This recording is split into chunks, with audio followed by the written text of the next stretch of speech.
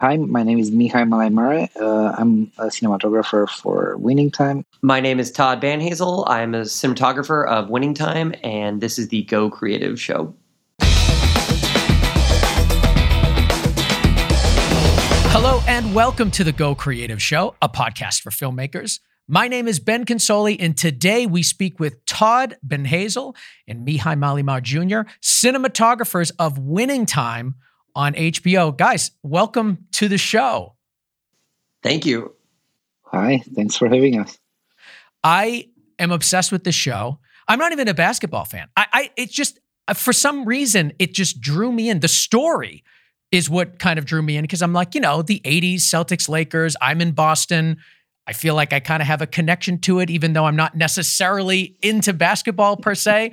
But so I was intrigued to begin with. And from the first frame, I was like, oh no, this show is going to be awesome. And it is. You guys delivered. There's so much to talk about.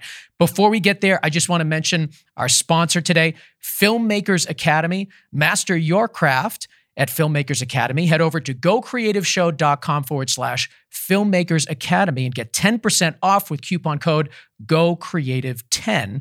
And also follow us on your favorite podcast apps, as well as Twitter, Instagram, Facebook, and YouTube.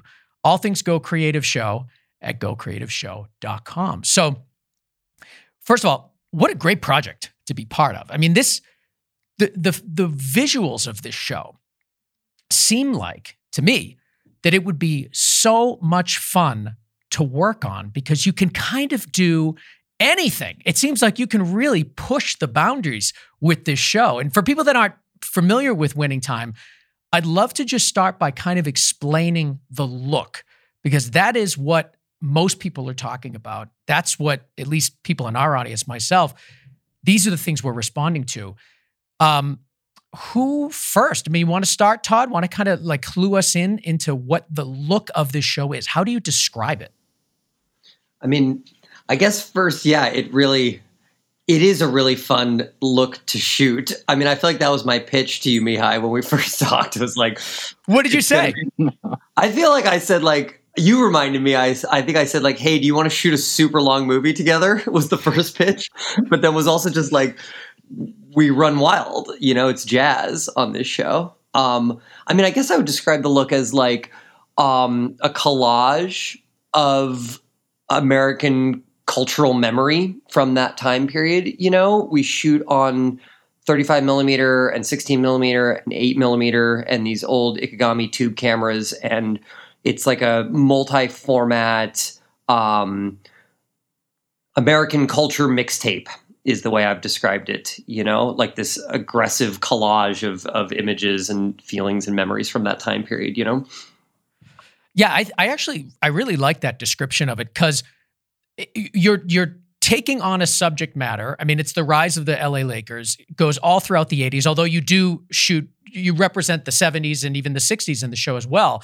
But because that was such a cultural moment, like everybody that, even if you weren't involved in basketball or interested at all, you still kind of know the LA Lakers rise. Like it was just something so embedded in our culture.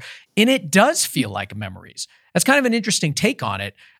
So Mihai, when you hear Todd tell you this as his pitch to you to get involved, what are you thinking? I mean, there was another key element that attracted me to it, and the fact that the use of Ikegami. Most of all, and the whole combo, because I mean we all been in a situation where like the script says VHS-C and then you have a huge fight. It's like, why can't we use an Alexa and make it look like a VHS-C? Because like it's very hard to do that. So when Todd told me, it's like, yeah, it's a real Ikegami and we're shooting film, and it's like, okay, it has all the right elements. So I was immediately hooked to the idea. And then as soon as I saw the pilot, I was like, oh yeah, that's exactly what So you didn't need too much convincing. No. Talk to me about this Ikegami camera. I'm not so familiar with it. Some people in our audience might be. Talk to me about it and why you ultimately chose this as one of your cameras. I mean, it's the best camera of all time. It's a box of pure joy. So we started out, the way the Ikegami happened was we were researching what cameras shot the actual basketball games and the news conferences back then in the late 70s. And because we knew we were going to be reproducing the basketball on TV, and also like we were going to be recreating famous news conferences and then bringing them to life, and so we discovered that it was these tube cameras. And so we procured and started testing a lot of cameras of the period, and found that our favorite that had like the most, that je ne sais quoi, that like that feeling that we remember, is these Ikegami HC780. I can't remember the number. But I mean, they're like that classic. They have like the light streaks when you shoot at something bright, and they have that really disgustingly interlaced quality about them. And there's just something very special about that look. And so from there, I think McKay and I started testing how we could use the cameras, and we both quickly fell in love with a close-up. Like we noticed that like that camera on like a low angle super close-up does something so powerful, because you're taking like these mythic icons, these like mythic characters we all know from culture. I mean, I'd be curious what it is for you, Mihai. I mean, for me, it's like you're stripping away all the romance and there's so much cinematic bravado in the show, and like this very like masculine male bravado that's in the script, that's in the characters, that's in the camera. So like something about the Ikegami is like the opposite of that. It's like really unromantic and really emotional and really vulnerable and really unsexy. I don't know. What is it for you? It is. I mean, it feels like it's as close as it gets to a time machine, and it's like it's so accurate for the period that like no matter. I mean, it's like I remember like on a basketball court, like for basketball scenes, like it was unbelievable. Everybody was like kind of walking by a monitor. If the Ikegami was on, they were like, "Oh my god, it's like it looks like I'm there back in '79." But it's like it's not only that. It's like it's a certain quality that like triggers something in our brain. It's like, oh yeah, you can't deny it. It's like you're back in the '80s. This show comes out at kind of an interesting time. I mean, when Instagram first started really becoming popular, those kind of like Instagram filters became all the rage. You're starting to degrade the look of the pristine camera, the phone cameras. And then it just kept going further and further. People started buying, those Instamatic cameras to take like little, Polaroids and things. My little niece, she's 10 years old. She loves that thing. And I think there is like a general like yearning for something that feels tangible and something that feels authentic and it isn't so pristine. And I think you guys coming out now and at this point in our world and in our culture, it's sort of an interesting time. And I think that's probably in part to why people are responding so well to it. It has a feel. There's something that you almost feel like you can grab it in a weird way. It's strange. There's the having film and video that is like filled with mistakes and filled with all the things that you would normally clean up and get rid of, just letting it be there. There's an authenticity to it that no other show is really embracing as much as you are. Was there something, I mean, was that part of your thinking, Todd, when kind of developing this look? I mean, I think we wanted it to have a handmade feeling.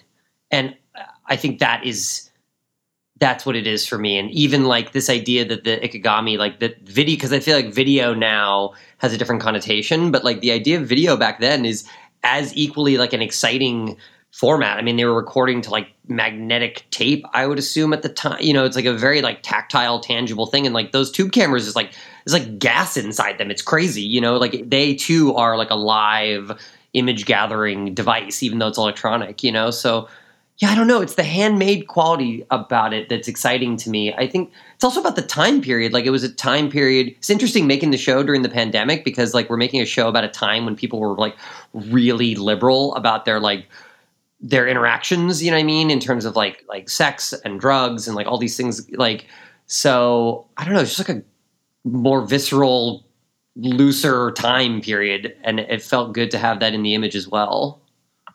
Mihai, can you talk to me about the other cameras that you were filming with? Because when you watch the show, it becomes clear right away in the pilot episode, you're going to be mixing a lot of formats throughout this series. Talk to me about that. What were some of the other cameras you were mixing in?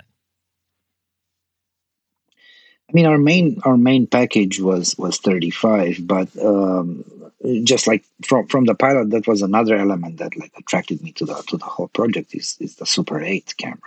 And the fact that, I mean, if you look at the Super 8 image is one thing, and you'll be able to tell the difference from a Super 8 to a 35, but scanning the perf, that was which Todd you did for the pilot as well, that was brilliant, because right away it's like, it's a format that like was used for home movies, and it's like it puts you there. Like it's like another time machine quality. It's like your brain right away triggers. It's like, oh yeah, it's somebody there in the family using a Super 8 camera or an. So you had the Super 8s, you had 35, you had the Ikegami. The 35 Super 8 Ikegami, and then we added 16. I mean, we were talking about 65 at one point, right? But I feel like neither of us could figure out. We couldn't motivate a. Like, yeah, how to be used for 65? Like, is it when they start doing this theme, like what is the? I mean, especially like when you start mixing formats, I think it's like you open a door to everything. It's like we definitely had certain rules for, like, it wasn't like, oh, let's use all of them. Like for certain scenes, we started with Ikegami, and then the 8mm was doing little pickups and things. But we're trying. I mean, 16mm came very handy for like as soon as we started shooting basketball, because we needed a smaller handheld camera, rollerblade camera, and all that. But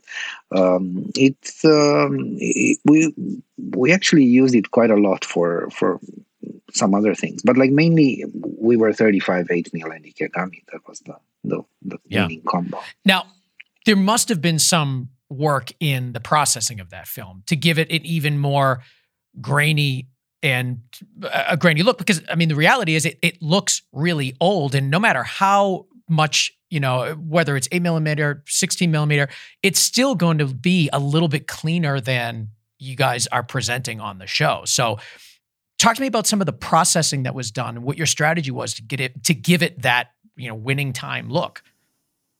I mean, it's funny. Modern film stocks are so clean and they're beautiful. I mean, they're so gorgeous, but like, 10, 15, 20 years ago, I feel like even 10 years ago, I remember like there was Fuji and there were all these different kinds of film stocks, and there was like, you had more choices for the aesthetic and the look. And now I find that like Vision 3, the series Kodak film is so beautiful, but like they have a very uniform look to them. So like it becomes about how do you break them down to get them to look like how we remember film stocks looking back then. But also for us, it was about, I think for me at least, is about realizing that the look we're going for is not actually even an older film stock. It's an older film print. And it's an older film print that has been left in a box and ignored, and we've now rescanned it, and like it's kind of falling apart, So like for us to do that, I mean, the basics are we processed everything, we underexposed everything, more so in the pilot, less so on the show, but we underexposed to a certain degree. And then there's a bunch of digital processes as well that soften certain colors in the film. So that faces are protected, but the rest of the image sort of approximates more of like a 16mm resolution than a 35mm resolution. We added more gate weave that would be closer to like in between 8 and 16mm in terms of the gate's movement as opposed to 35. It's another thing is the new cameras, the gates are so solid that like they don't move as much as the older ones, or even like imagine if you're watching a film print on like a bad projector in a theater, there may be more movement in it, Yeah. Digital grain added on top of the organic grain, extra highlight halation added digitally that would represent more the way a 16mm negative, the highlights would bounce through the emulsion and back through the film. So like things like that, kind of like, I don't know, I always thought of it as like a hybrid of like a photochemical and digital look, and then there's the LUTs that were created by our colorist, Walter Valpato, that are essentially like riffs on Ektachrome or Kodachrome film stocks, but in my opinion, like contrastier even, I mean, we tested real Ektachrome and it's beautiful, but it also like felt too modern, and we needed something that was more contrasty and more stripped down and dirtier, in the blacks and things like that. Is there anything, I feel like I'm leaving stuff out, Mihai. I mean, we didn't dust bust the negative, we left all the the dirt and dust that stays on the negative at the lab, they normally blow it off, but we ask them to keep it all in as like a base, you know? Is there anything else? I'm trying to think. Yeah, I mean, if you think about like the dust in the gate, that like I'm looking at the 8mm footage, and as soon as there's a bit of dust there, it's so organic and great.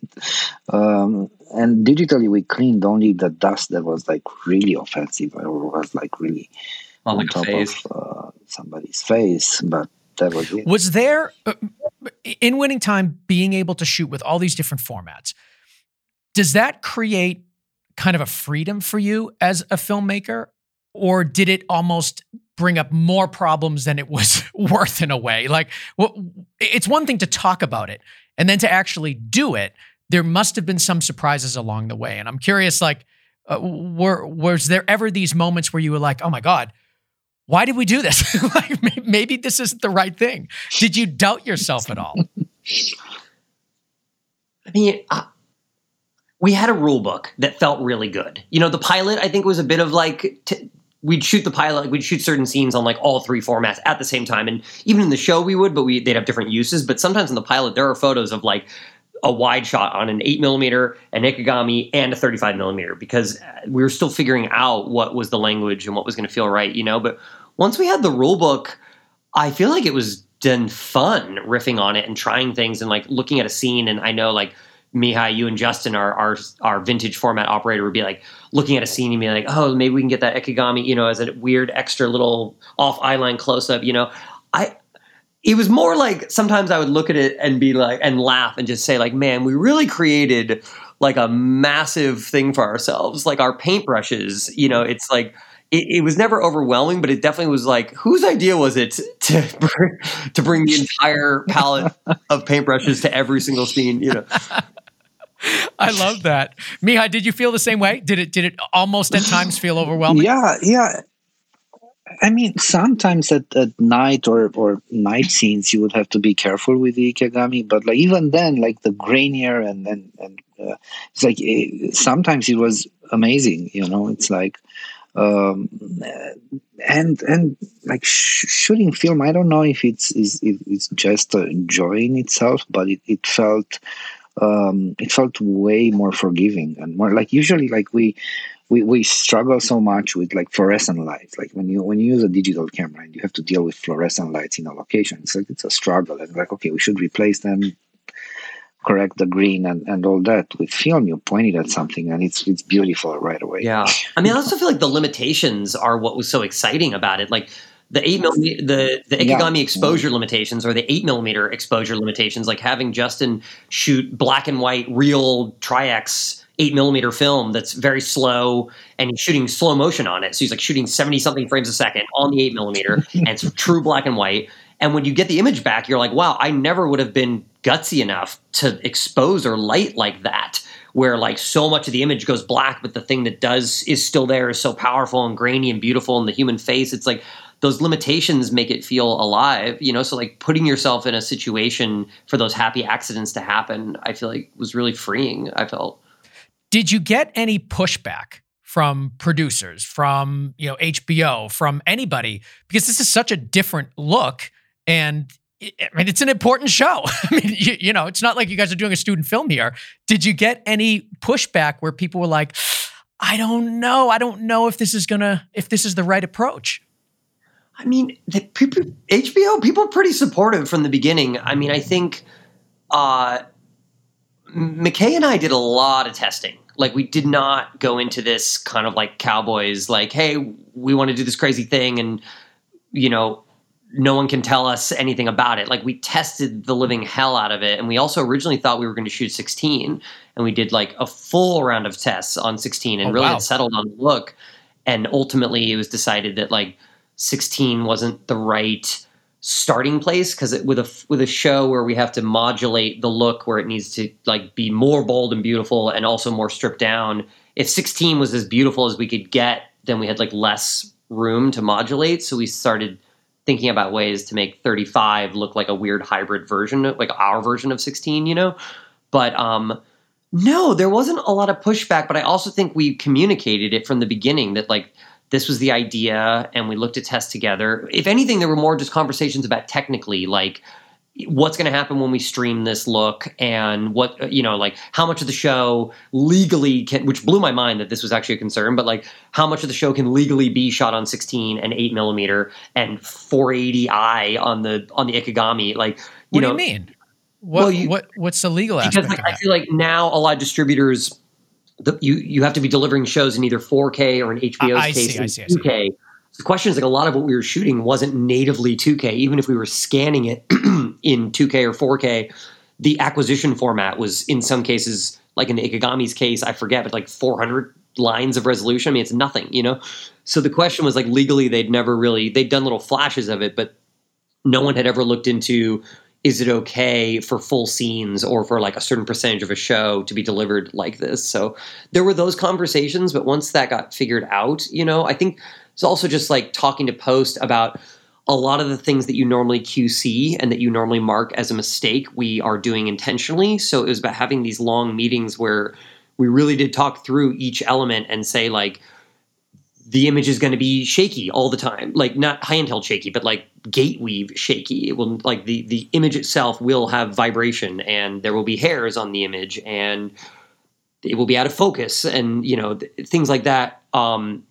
Help people understand that is intentional and that it shouldn't send everyone into like an autopilot panic every time it happens. But I think once the pilot was shot, people understood. At first, I think people were like, what, there were these jokes about like, how many formats are we using and why and things like that. But I think once people saw what we were trying to do, then people hopefully got excited about it, but a short answer to your question is HBO was really supportive and really excited about doing it. And yeah. You said the word aggressive earlier in the show when describing the look. And I think that's a really good word for it because it does hit you hard. And it's like you lay out so much in the pilot where it's like, if you're not down with this, then like stop watching because this is what you're going to get, and it's even going to get crazier as you go. I'd like to hear from you, Mihai, about your interpretation of aggressive cinematography. What does that mean to you? I don't know. I mean, it's one of those things that, like, I'm excited to do anything new, anything that I've never done before, for sure. But it's one of those things that, like, I don't know. I mean, it might feel aggressive, but I think it works so well for the story, and it's unique and it's different, and it's like, it's one of those, like, I that's why I got so excited to be part of it, because not only that it was different from everything I've done, but it's different from everything. I think it also supports the characters. I mean, don't you feel like it supports the story? And the story vibe and of everything. The show is kind of aggressive. I mean, it really is. Like that's kind of the story that you're telling, and I love that. The last episode I saw, it made me laugh. It was the most recent one as of March 28th, March 29th. You guys, in the script, they make a reference to the practice footage being green. And I was like, that was like, this show is like made for cinematographers. It really is, because when you I think filmmakers will really enjoy the little things that you say and do in your camera work and in your cinematography that just acknowledges the same way that the characters acknowledge that the camera's there breaking the fourth wall. I think you guys you sort of do that with the cinematography as well. And it was just a fun little side note that I liked in the last episode. No real question associated with it. I just thought it was hilarious.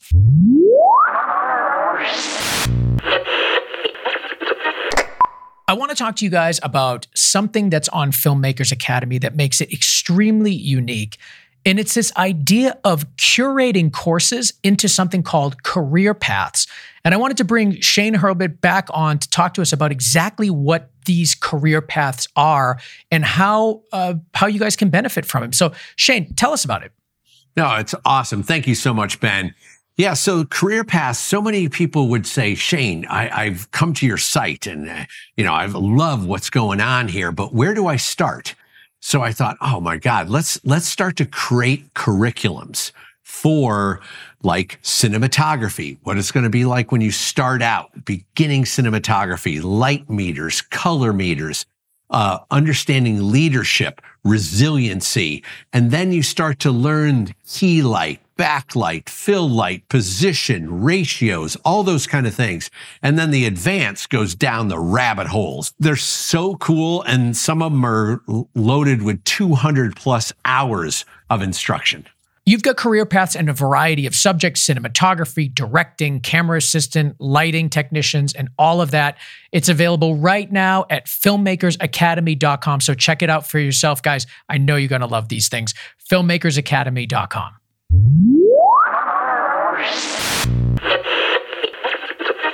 Let's transition to talking about the lighting for Winning Time. We talked a lot about the camera choices to represent the time period of the late 70s and early 80s. We also talked about the post-processing, that sort of push processing you talked about, the Ektachrome look that you were trying to achieve and successfully did. But now, what are the lighting choices that you're making in order to also tell the story of this time period?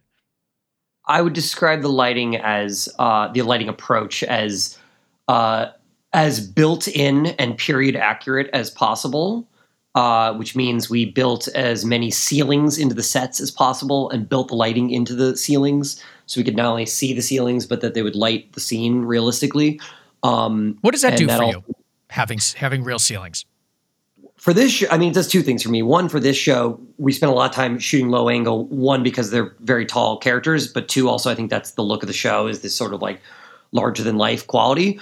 But more importantly, what it does is it allows you, the room is lit and feels real, and light bounces around the room in a real way. And, when we're like the offices, for example, the ceilings are all built in, and then in the ceiling are real fluorescent housings. And on the pilot, we had actual fluorescent tubes. And on the show, we replaced it with LED RGB pixel tape, but to replicate the same feeling of uncorrected 2 green fluorescent bulbs. What happens is all the reflections of that ceiling go into people's skin and skin tone and the reflections of the set, and everything just has like a quality of like a raw realness to it. Also, actors can move around the set. I feel like we light in a very similar way, Mihai, where like there's very few lights on the ground, and if they are, they're outside windows. Like you try to keep the set as clean as possible so that you can shoot in a more free way with the actors, and just think it leads to like a feeling of realism and allows you to improvise, But then so on top of that is hard light. It's like a period lit built-in look with then like 70s hard light bravado on top of it, big backlights, hard key lights, and bringing out all the skin shine and those hard shadows, Sorry, and it's like it can feel like a restriction, but like it's one of those that it works so well. It's like I do love wide angle and wide lenses, low angle. So it's like it's an amazing thing to have a set built like a real location, and with the lights built into the set. That's perfect. There's something that happens. Like I feel like when you don't have ceilings, you start getting greedy and you start like, oh, an actor walked into a corner. Cool. Let's just throw up a quick soft light over his head to protect it, But if you have ceilings, you're like, you put yourself in a situation like on location, and you've planned for it. When you build your ceilings, you also put the lights in a place where okay, we'll be covered. Like there's a table in this corner, or that side of the room's near a window, so we don't need light above, whatever it is. But it's like it puts you in situations where the lighting does things that I would hope that I would have the courage to do, where like you let it get too dark, you let it get too bright, things like that. But you're like building those scenarios into the set, Yeah. And was that part of your kind of look book, sort of like your show Bible, when you're thinking to yourself about, all right, we're gonna put ceilings in whenever we can. We're gonna light from the ceiling as much as we can, not have lights on the floor when we can, and just kind of accept where it goes from there. Like, was that part of the strategy?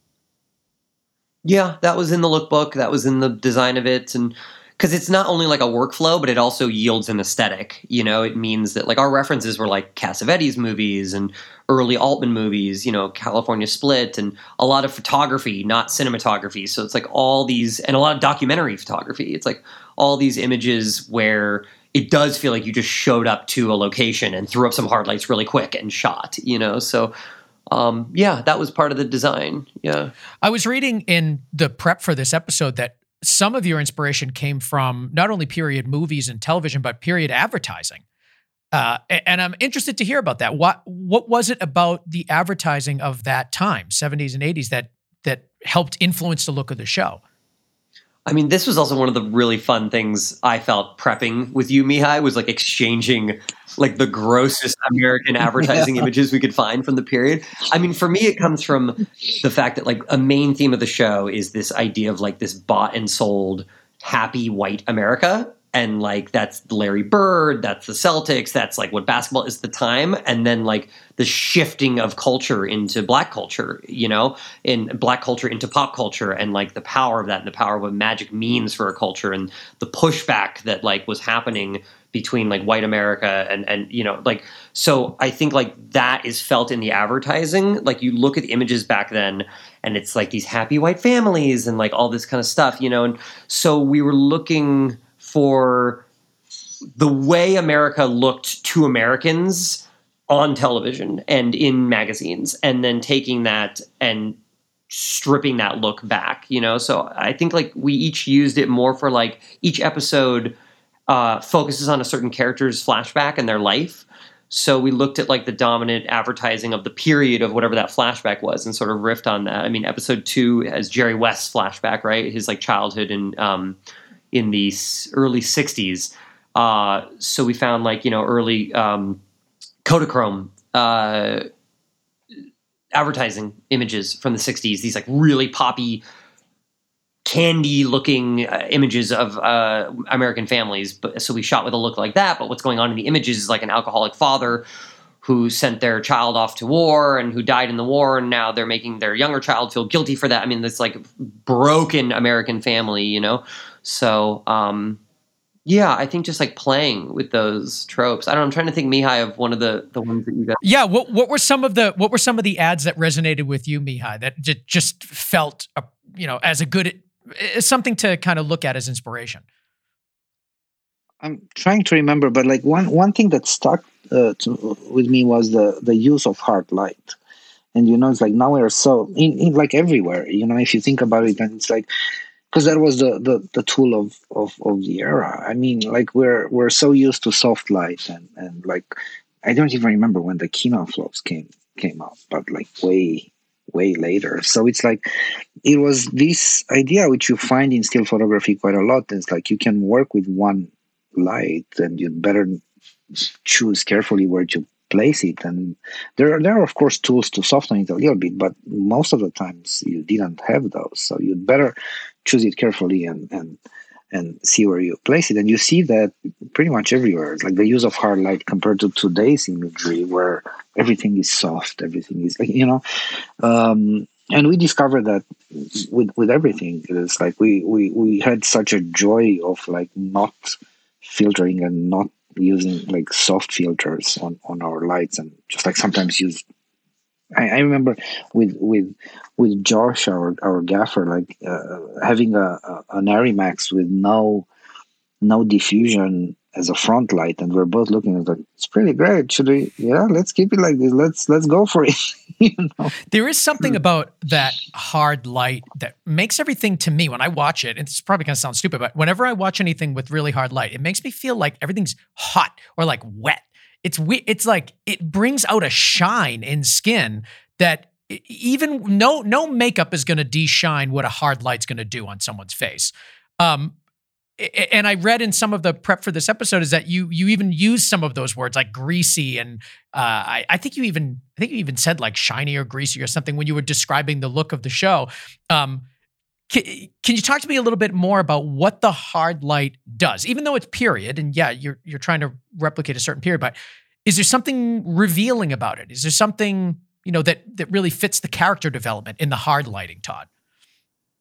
Yeah, I think it's interesting because I think it both makes someone stand out like a movie star, like it both hyper designs them in a way, and also brings out all these things that we now hide in modern cinematography. It brings out texture and shine and color. And we worked a lot with our makeup department to test different levels and styles of makeup to find that line where like the hard light made people glow and have this shine in a way that they used to on film, but not also make them feel gross. You know, it's like that line where it's sensual and human, but not ugly, you know, or it's ugly beautiful, whatever that is, you know. But yeah, I don't know. I think also modern digital cameras are so sensitive that we end up using less light, and we end up using, like, we're taking away light and we're relying on ambience. And like, I find that like it's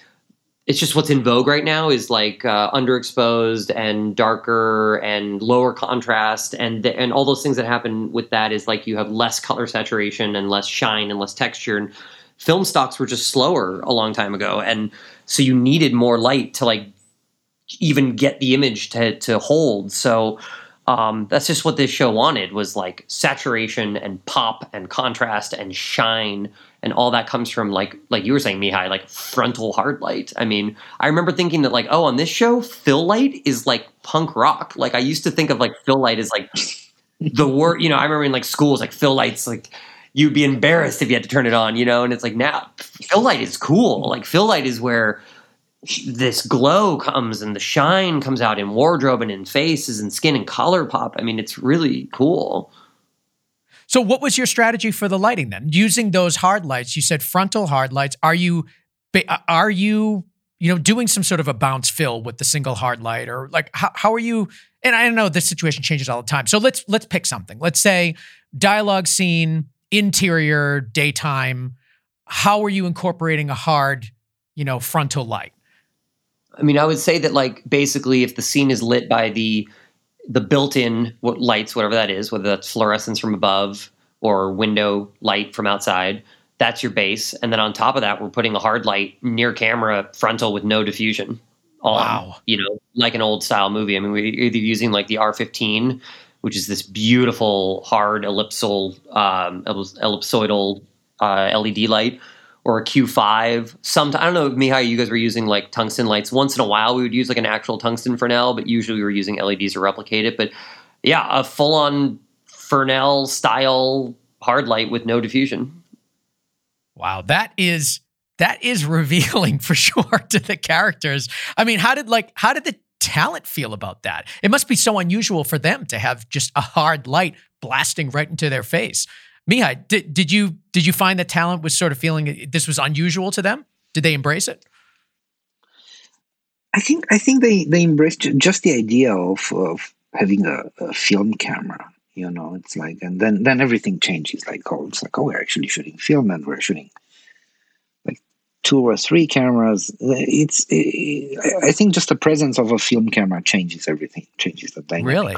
You're nodding, Todd. You feel the same way? Yeah, I do. I feel like people had a sense that we were doing something different's the wrong word, but I actually feel like with a lot of these actors, I feel like they have come from a time when hard light or when lighting was more like that. So actually, maybe they were more comfortable in it. I think about like Sally Field, and like these are like legends that are used to having like special lights in the room. So. In some ways, I feel like it's more disrespectful for an actor to be in a room where there are no lights in the room and no feeling of like, oh, there's like, actors know like, oh, they want us to look this way. My eye line's to the right because there's that big light over there. I feel like they are dancing and interacting with the lights in a way. So for me, I feel like seeing that key light near the camera communicates that like the cinematographer is taking care of them and is thinking about their eye line, their close up, their story, Interesting thought, because I feel like we've talked to so many cinematographers on the show, and it's come up a bunch of times, this idea of allowing the talent to move freely in the space, or, just be able to act without the worry of where the camera is necessarily, where the lights are necessarily.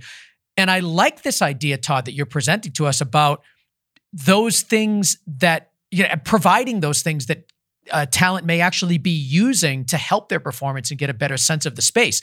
That's kind of an interesting conversation. Mihai, any thoughts on that? Did you feel the same way, that the actors sort of responded well to maybe these older style ways of filmmaking that they don't commonly see nowadays?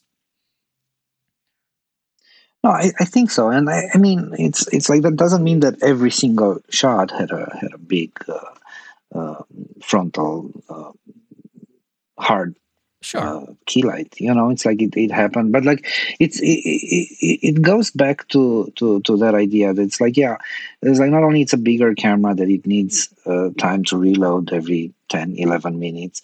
It's like the whole process. It's kind of going back to the basics, which I think everybody enjoys. Absolutely. Yeah. I think there's like a trust too. I feel like because we were shooting on film and because we had the 8mm that had no video tap on it, and you've got Justin just like in the corner in between takes talking to sound, being like, hey, I'm going to roll right until they start talking. So, the beginning of the scene would be like, and then all of a sudden, right before an actor talks, it stops. Like there was, I think the actors, I would assume, had to have a feeling of like, all right, these guys are like, there's a whole bunch of shit going on behind camera, and they're like, there's a mad scientist thing happening, and we have to trust it, But like you're saying, Mihai, like trust it the way we used to trust it when it was only on film, and like you had to really look at the operator and be like, did you get it? Or like to the AC, did you get it? So I think it's more about trust, and in some ways, like when there is a giant monitor and everyone's seeing it, in a weird way, there's less trust because people can see it and they're like, oh, it's finished. It's like there's none of that mystery anymore, Yeah, I love that. No, Todd, you give us a little bit of a breakdown of just a blanket approach to your daytime interiors on Winning Time. And obviously things are case by case, yes. But I'd like to do the same with you, Mihai, on evening. Like, how are you handling evening shots, night exteriors? You're working with film, in some cases 8mm, 16mm, this sort of hard light look that we've been talking about. What is your approach to night exteriors? We'll talk about that.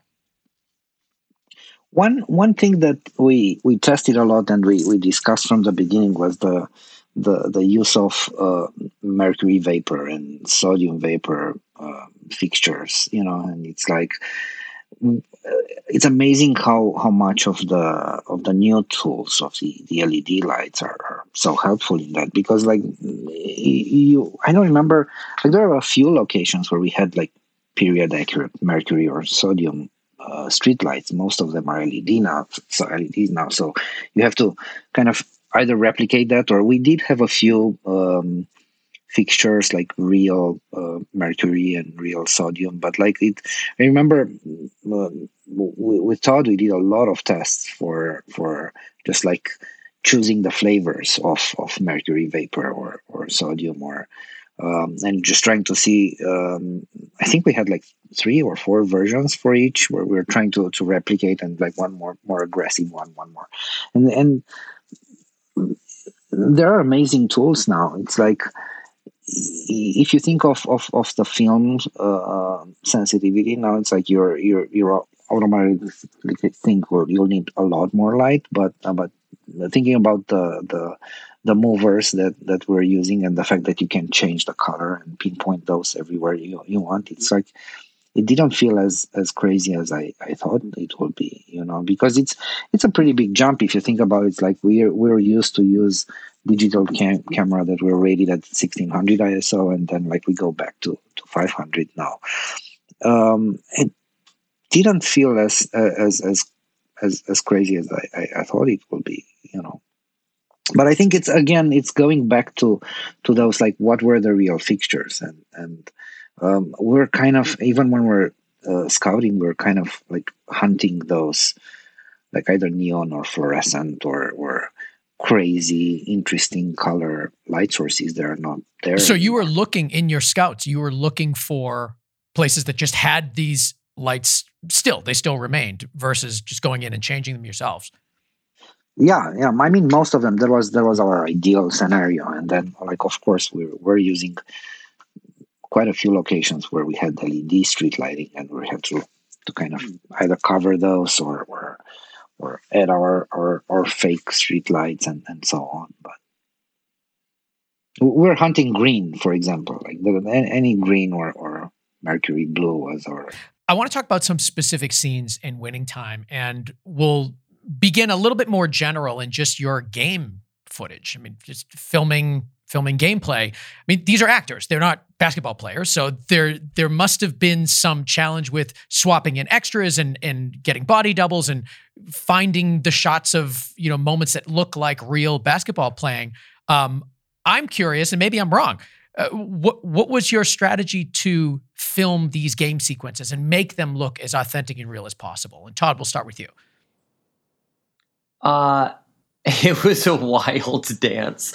I mean, I think it starts with the actors were trained as much as possible to play not only like high level basketball, but play like the characters they're playing. Quincy was trained for the entire time to play and move like Magic, the no-look pass, the high hand dribbling, all that kind of stuff. And then we had extraordinary basketball doubles who would switch out, who were also dealing with heights of actors and various ways of cheating those heights on and off the court. I mean, I think the basic workflow, tell me if you agree with this, Mihai, is like we'd start wide. We'd shoot the basketball scenes from our widest positions, often on the Ikegami cameras, on the television cameras, and on film from wide, but like shooting the plays as if they were live, happening completely with a mix of the actors and our basketball doubles. And then we'd getting closer and closer and closer and start breaking it down piece by piece using various camera tools on the faces of our actors, and as much as possible with our actors doing as great basketball as they could. And then we'd fill in the blanks with the basketball, with the doubles. I mean, the main, I think, weapon that really helped it come alive was our rollerblade operator. It was John Like, was our rollerblade operator who took a small 16 millimeter camera and kind of became one of the players. I mean, we were basically rehearsing the plays, and then we were bringing in John to rehearse like one of the players, and we would figure out ways of him doing these like long extended oneers, moving through a play, following a pass to another player, up to a face, into the net. It's like we were trying to figure out a way to get the camera physically to keep up with the game and also have like emotional connection with the characters. And the rollerblade camera was like the real weapon for that. But honestly, sometimes the Ikegami TV cameras were the ultimate weapon. I mean, they just made it feel real. Like you looked at everyone in period outfits playing these famous plays from a wide, from like the right position where the cameras actually were on TV on the Ikegami, and you're like, I believe this. So I think it's like a combination of all these things, all these techniques together, you believe it, We were also lucky that we learned by doing without jumping straight into a real basketball scene. Because Todd, I think you had the Lansing basketball court outside, and we had the training camp, and it was like, okay, like if we screw up really bad, now it's the time to learn, and like we kind of brought everything. I remember we brought John for both of our pre-real basketball scenes, and we realized like, okay, these are the tools that really work, and these are the things we should try, and maybe we can experiment more in that area and so on. But it was definitely like in the real basketball scenes, we're like starting with the angles that we knew from real it broadcast. Seemed like it would be so right, Mihai, like I was just saying, it seemed I'm thinking just how overwhelming the challenge would be to keep track of all the shots and know, like, the fact that you have to swap in doubles, and I mean, you're basically doing like action sequences the whole time. It's crazy. It's like choreography and action sequences all at the same time with multiple vintage cameras, or not vintage cameras, but multiple formats. It's like, it's crazy. Yeah. But you start, it is. Well, no, I agree with you. And it's like what you're saying, Mihai. It's like we got good at it because we had a chance to get better at it as we went. It's actually like the story of the script is like the Lakers are first, they don't know how to gel, then they start gelling, then they start doing better, then they start doing really better. And then by the season finale, they're playing this very legendary level of basketball, and I think we got to film it that way as well. So like as they got better, we got better at it. And I think at a certain point you just know, like instinctually, like the Ikegami gives us these things. And then as you're storyboarding at that point, like the basketball doubles gives us these, and wides allow us these elements, but the scene never really works until you get a camera right here physically with the character, and it's like you start understanding what pieces you can and can't get. You also spend a lot of time shooting stuff that doesn't work, and you just realize, like, okay, got it. Like, that was a waste of 2 hours, and we now know, like, cool, we can't shoot basketball that way, and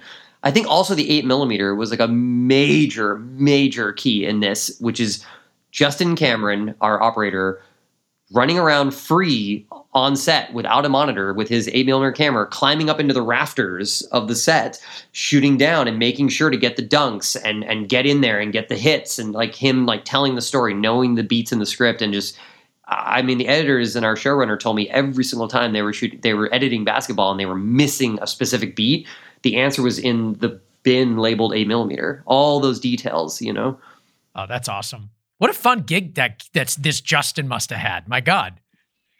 Going around on rollerblades, grabbing everything. That's so cool. Did you guys build a court for the show? Were you on studio?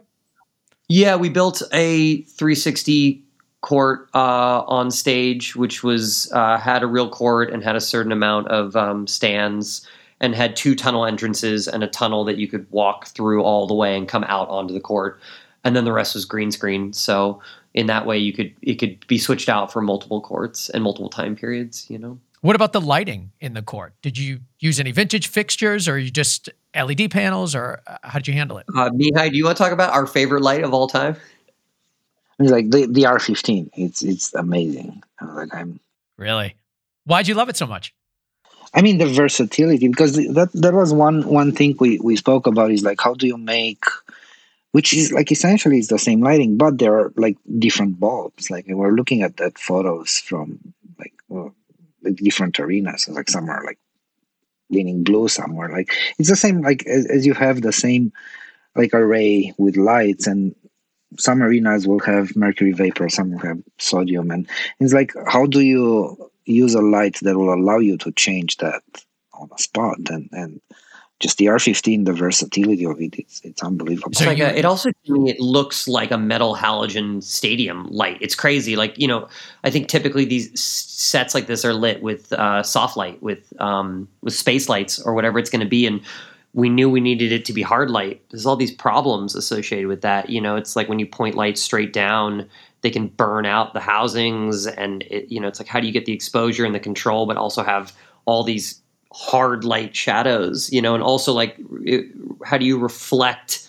I was worried that in the court itself, you would see the reflection of all the stage lights and the space lights. So the fact that we had these R15s up there that are basically, they look like metal halide lights in the reflection, in people's skin, in the floor, in the shadows. So it was like the key to, I agree. It felt like it was stadium lighting that we could control, I'm looking at them right now. I believe that Cineo Reflex R15s, right? Yeah. I'll put a link to it in the show notes, guys, so you can check it out for yourself. So we only have a few minutes left, and I do want to just pick out a couple of specific scenes, just get a little bit of some insight onto it.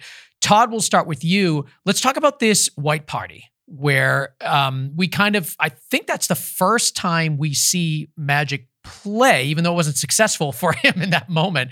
But talk to me about that. We always ask our guests to pinpoint a couple of scenes that really they want to talk about, that resonate with them, that may have a story associated with it. You had selected that scene. It's a great scene. I'd love to know, what was it about it that really resonated with you, and what's the story behind it?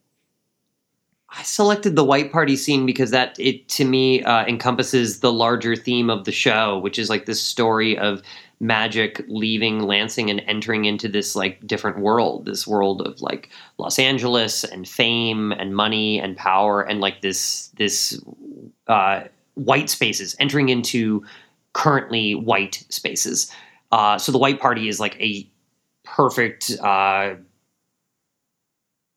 analogy for that, right? Because he's literally showing up, and they put him in like a white coat, and he steps into this party where he's being observed and looked at in a certain way. So, I mean, I think that's, the camera follows that, and the lighting follows that, and the production design follows that, and ultimately he ends up playing a game of basketball with Norm being watched by a party of rich white people, and it's like, what is that feeling to not only feel like you're out of your league, like he's entering into the NBA, which is intimidating, and it's like the end of his childhood. He's also entering into this like very this white space, or this like public space where he's going to be observed and judged. So it's like, what is that feeling for him? How did you support that theme with the lighting? Because, watching it almost felt like you were. Clearly, we were at somebody's house. We were at a basketball court that wasn't, a regular basketball court. It wasn't in an arena or anything. But there were things about the lighting that made it feel like, he was under the microscope. He was still kind of being lit in a similar way to what it may feel like on a real NBA court. Can you talk to us about the lighting for that scene? Yeah, I mean, the lighting is motivated by the owner of the house has a very expensive, very fancy basketball court in the backyard. And they have turned on all the, period halogen lights that light the court. So what ends up happening by accident, but intentionally, is that the two basketball players are lit like an arena, like a show, for them to play, while all the guests who are around the party are more in like the shadows watching it. And I mean, so that's like the lighting look. That's also in the edit. It's like while they're playing, Hank is cutting really quickly with these flashes of laughing white faces watching them, So yeah, I think that's the feeling. Yeah. And I think there's such an expectation when you don't know anything about the show, you're just starting to watch it. I think that's in the first episode, that scene. You expect more basketball in a way than you get when you first watch it, which was great for me because I'm not that huge of a basketball fan. It's just the drama, the personalities, the characters, they really are the leading factor in this series. And I think that when you do get basketball gameplay, especially something like this in the first episode where it's not professional, quote unquote, you're just at someone's house, it really leans into the idea that this is a show about characters more than anything else. And I really loved what that scene did for the overall story. Mihai, the scene that you had wanted to talk about is the lodge, which is actually the last episode that I just saw. So I would love for you to talk to me about this. What was it about that scene that really resonated to you and that you were excited by? What's the story behind it? I mean, it's a combination of like there's so many scenes there, but there was one thing that we were all excited about, the fact that it's so different than everything else, and there are a few things that, like, I remember Damian Marcano, our director for those episodes, and for 3 and 4, like we're talking about, like there's nothing else. Like it's the driving to the desert and the Ocotillo Lodge. They're like they have to have such a specific look and different than everything else. And I think that the location helped so much, and just the idea that everything happens by the pool and just the blue saturation of that water. We're talking about how to get that right. And I remember like the discussion with Justin was like, go full on Helmut Newton, just go around the pool and shoot as much 8 mil as possible. There were so many elements that were exciting and they were unique within. And we should note that is in Palm Springs, what we're talking about, because that's where the Lakers have their training camp. So that it's all kind of happening at a real, I'm assuming you were filming at the real hotel. If not, it was an incredible replica. It's a real hotel, but in LA, it's the Sheraton Universal that we converted into. So that it has a very similar look if you look one way. If you look the other way, it's like totally wrong. But with the help of VFX and careful framing, I think we got it pretty close to the real thing. Definitely did. I mean, I just looking at pictures of that place, it seemed as real as it could possibly be. I wouldn't be surprised if you went there. But there is something interesting about that scene because they are isolated in this oasis in the middle of the desert. And you were saying it looks different than anything else on the show. So what is it about being in that location, being in that moment at this point in the story that is so important?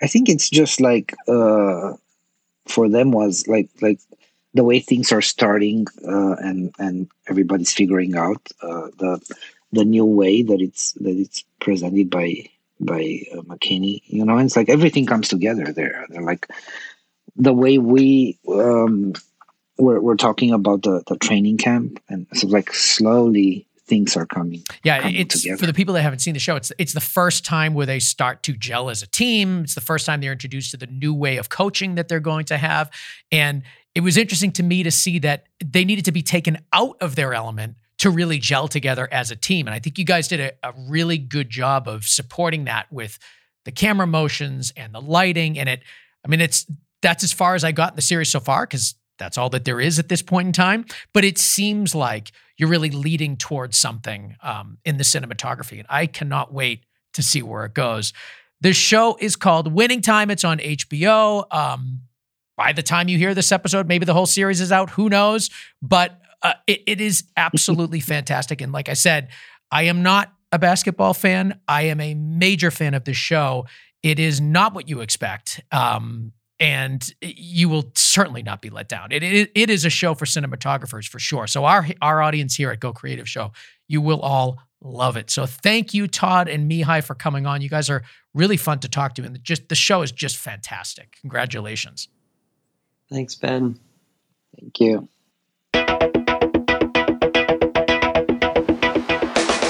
Todd Ben Hazel and Mihai Malimari Jr., cinematographers for Winning Time. I mean it, you guys. Check this show out. It is awesome. I love the way it looks. And, great acting, great story. It's a show for me, that's for sure. It is my style. So if you've ever wondered what kind of a style I have, I think this is it. I really, really love this show. So check it out and let us know what you think of the show and also this conversation. You can find us at gocreativeshow.com, as well as your favorite podcast apps. Instagram, Twitter, YouTube, all of it. We're all there. You can check us out to see this episode and many, many others. I want to thank Filmmakers Academy for sponsoring this show. Master your craft at gocreativeshow.com/Filmmakers Academy. And don't forget, you get 10% off with the promo code GoCreative10. I want to thank Connor Crosby, our producer, for pulling this whole thing together. You can find him at ignitionvisuals.com, as well as Dave Siegel for mixing and mastering and making the show sound so good. You can find him at siegelsound.com. And if you want to follow me and what I'm doing with my production company, BC Media Productions, you can find me at Ben Consoli on Instagram and Twitter, at Ben Consoli, BenConsoli. Thank you guys for joining us today, and we will see you next week on another episode of the Go Creative Show, a podcast for filmmakers.